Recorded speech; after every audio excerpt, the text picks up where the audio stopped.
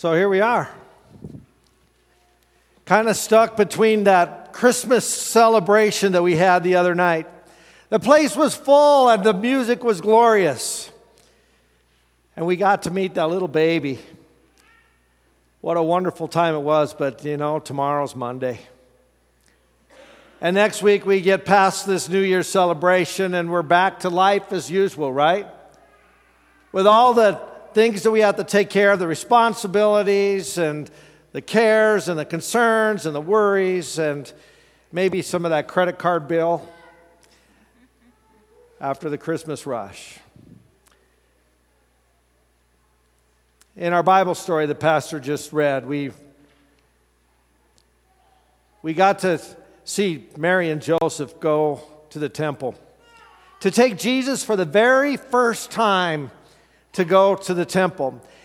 And the reason that they went there is because Mary and Joseph wanted to be faithful to the Old Testament and to the ceremonial laws that were part of what they believed as Jews, where they would take their firstborn and they would commit this firstborn and present him to God as his. And then they would redeem him back. And the other reason why they went to the temple is because in the Old Testament laws told them that a woman who had just given birth needed to purify herself. Now we learn a couple things about Mary and Joseph from this story. The first thing that we learn about them is that they were devout. That they were true worshipers of Yahweh, the God. Now, there's not much doubt about that after we have seen all the events of the Christmas story, right? How faithfully they followed him. We know that they were devout. We know that they were sincere believers in Yahweh. But we learned something else about them. We learned that they were poor. Because the law said and required for purification for them to bring a lamb and a pigeon as a sacrifice. A lamb and a turtle dove. But the law also gave this provision that if they couldn't afford a lamb, that they could bring 2 turtle doves. We've heard that song before, haven't we? So Mary and Joseph traveled 7 miles from Bethlehem to Jerusalem to take Jesus for the very first time to God's house. And while they were there, they got to meet this guy by the name of Simeon. Now, we don't know a lot about Simeon. We have this one little Bible story about Simeon. We don't ever hear about him before that, and we don't ever hear about him afterwards. We don't know a lot about who this Simeon was. We don't know if he was clergy. We don't know if he was a faithful layperson. We don't know if he was young or he was old. Now, in my mind's eye, I've always thought of Simeon as being an old guy. In fact, every picture that I ever saw of him in Sunday school depicted this older gentleman with this long, flowing white beard. And I thought, well, maybe my memory isn't serving me well, so I Googled it. And every image that I saw on Google, almost every single one of them had this old guy with this long, white, flowing beard, conveying him as an elderly gentleman. Now, why would we think that? Well, maybe it's because the next person that we meet in Luke chapter 2 is a woman by the name of Anna. And we do know that Anna was an elderly woman. She was a widow.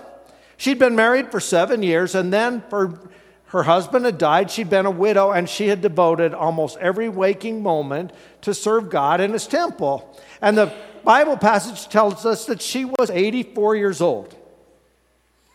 And so maybe by association we assume, well, if Anna's there serving God and she's 84, then Simeon must be older and he must be an old guy too. Or maybe it's because of his words.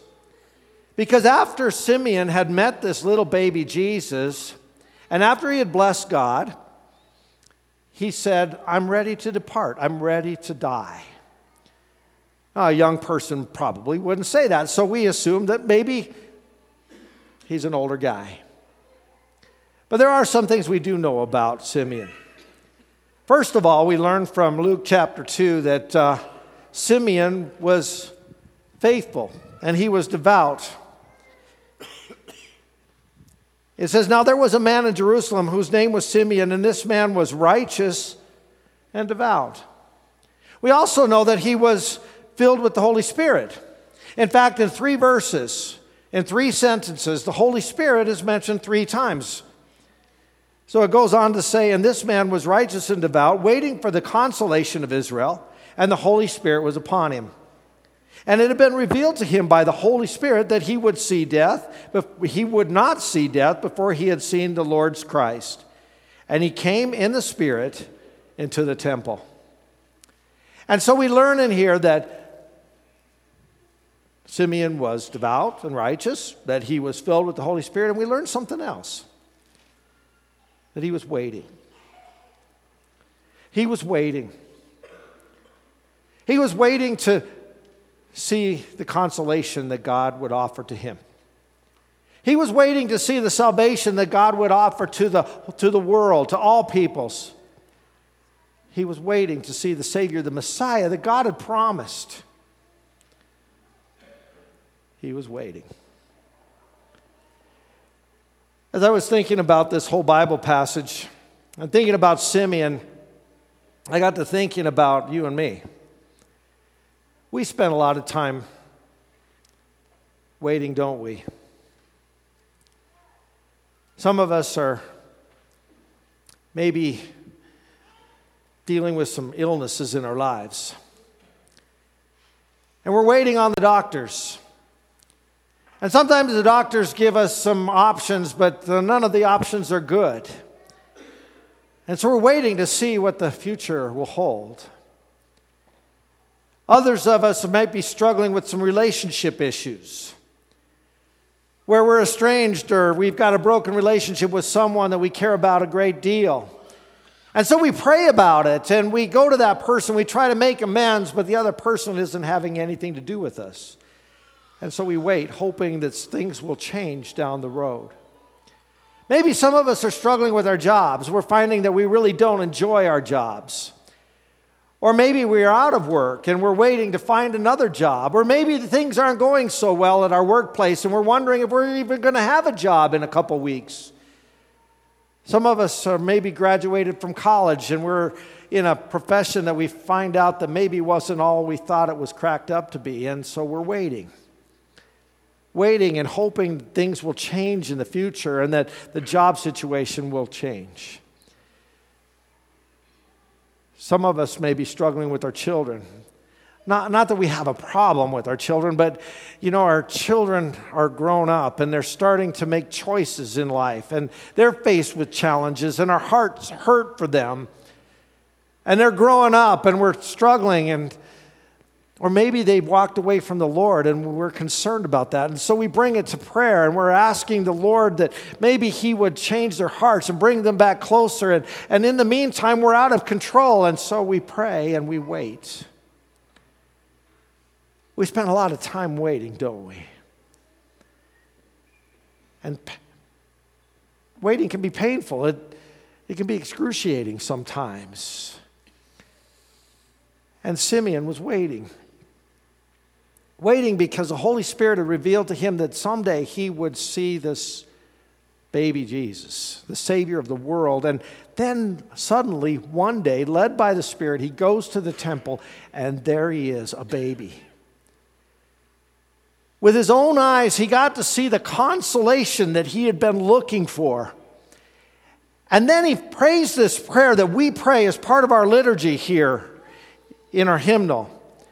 And he prays these words, Lord, now you are letting your servant depart in peace according to your word, for my eyes have seen your salvation.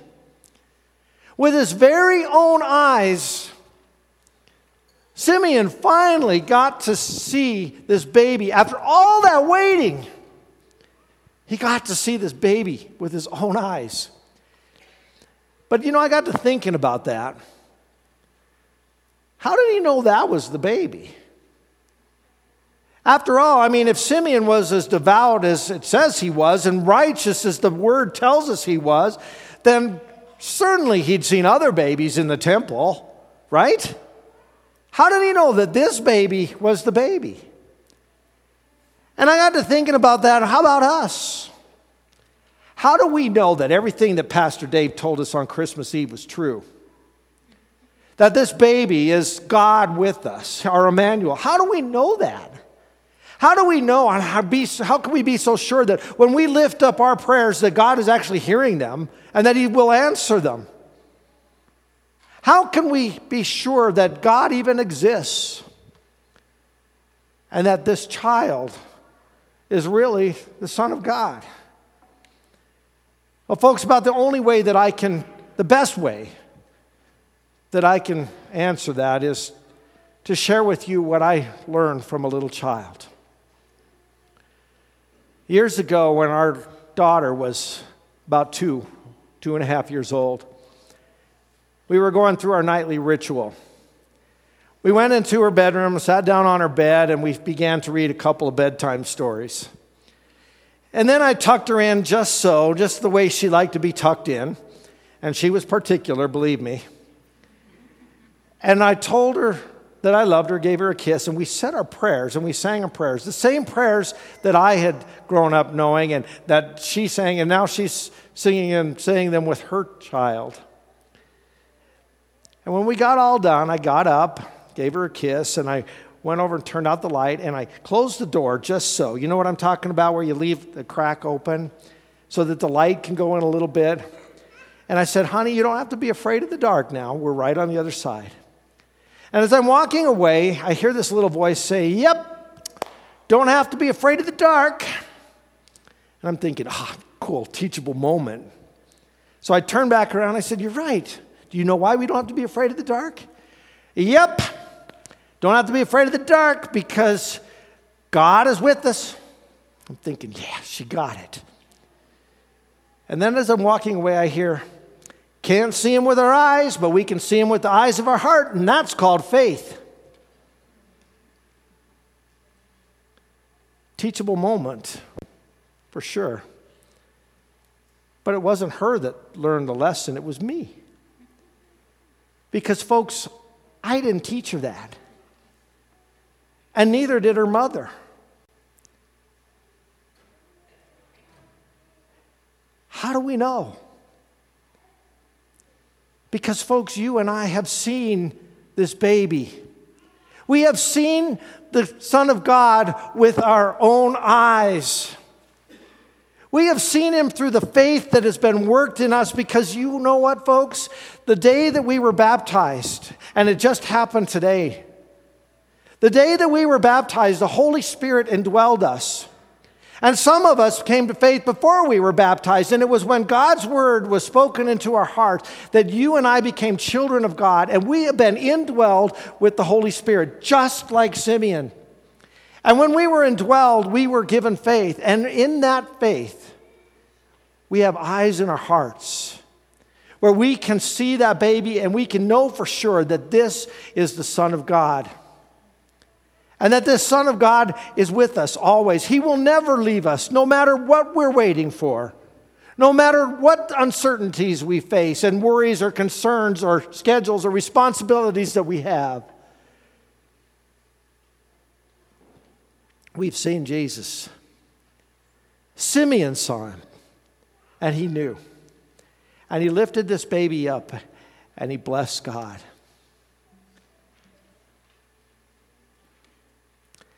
But there's something in this Bible passage that is left for us to wonder. A little bit earlier, I told you, we don't really know how old this Simeon was. He may have been an old man. But he may have been a young man too, for all we know. And you know what else we don't know about this Simeon? We don't know when he died. Now, when I heard this story in Sunday school as a child, I always kind of imagined, I guess, that he went home that evening and he died in his sleep. And when they found him the next day, he had a big smile on his face because he had seen Jesus. But we don't know that. He may have lived for years after this, for all we know. And if he did, then he spent more time waiting. But I don't think Simeon cared because he had seen his Savior. He had seen the consolation that God brings. And folks, you and I have seen that consolation too. Do you know where we've seen Him? The clearest and the best? the very same place that Simeon saw this Jesus, in the house of God. And every week when we come back here, we see him again. Every week when we come back here, we hear him speak to us as we open his word, and his words are spoken into our lives. Every week we come back in here and we see this baptismal font, and we're reminded that we are children of God, that we belong to him. And because we belong to him, he's not going to leave us. He's with us through all those times of waiting and those uncertainties and cares and worries and times of sadness. He's with us when we just want to be happy. He's there. And then when we come up here, broken and damaged and sick and tired of waiting, he comes to us in person. And he reveals himself to us.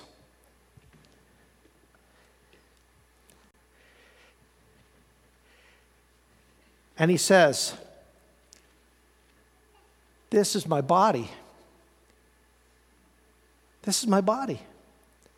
And then he says, "This is my blood. I'm right here with you." And every week we see him again. And he reminds us that he's never, ever going to leave us. And then we can pray that prayer. And we can say, "Lord, now you're letting your servant depart in peace according to your word. For my eyes have seen your salvation." Every week. And folks, in a little while, we're going to be departing this place. And we can depart in peace, knowing that as we walk out this door and we face those Mondays and we face that new year with all its uncertainties and all those concerns and worries that we have, that we're not going alone. We've seen the Savior. He's alive and he's well and he's with us. And he's walking every step of the way. And we know that nothing can separate us from his love, not even death. And folks, when that waiting gets to be too much, when we're broken and tired and worn down and burned and hurt and sorry and afraid, he invites us back.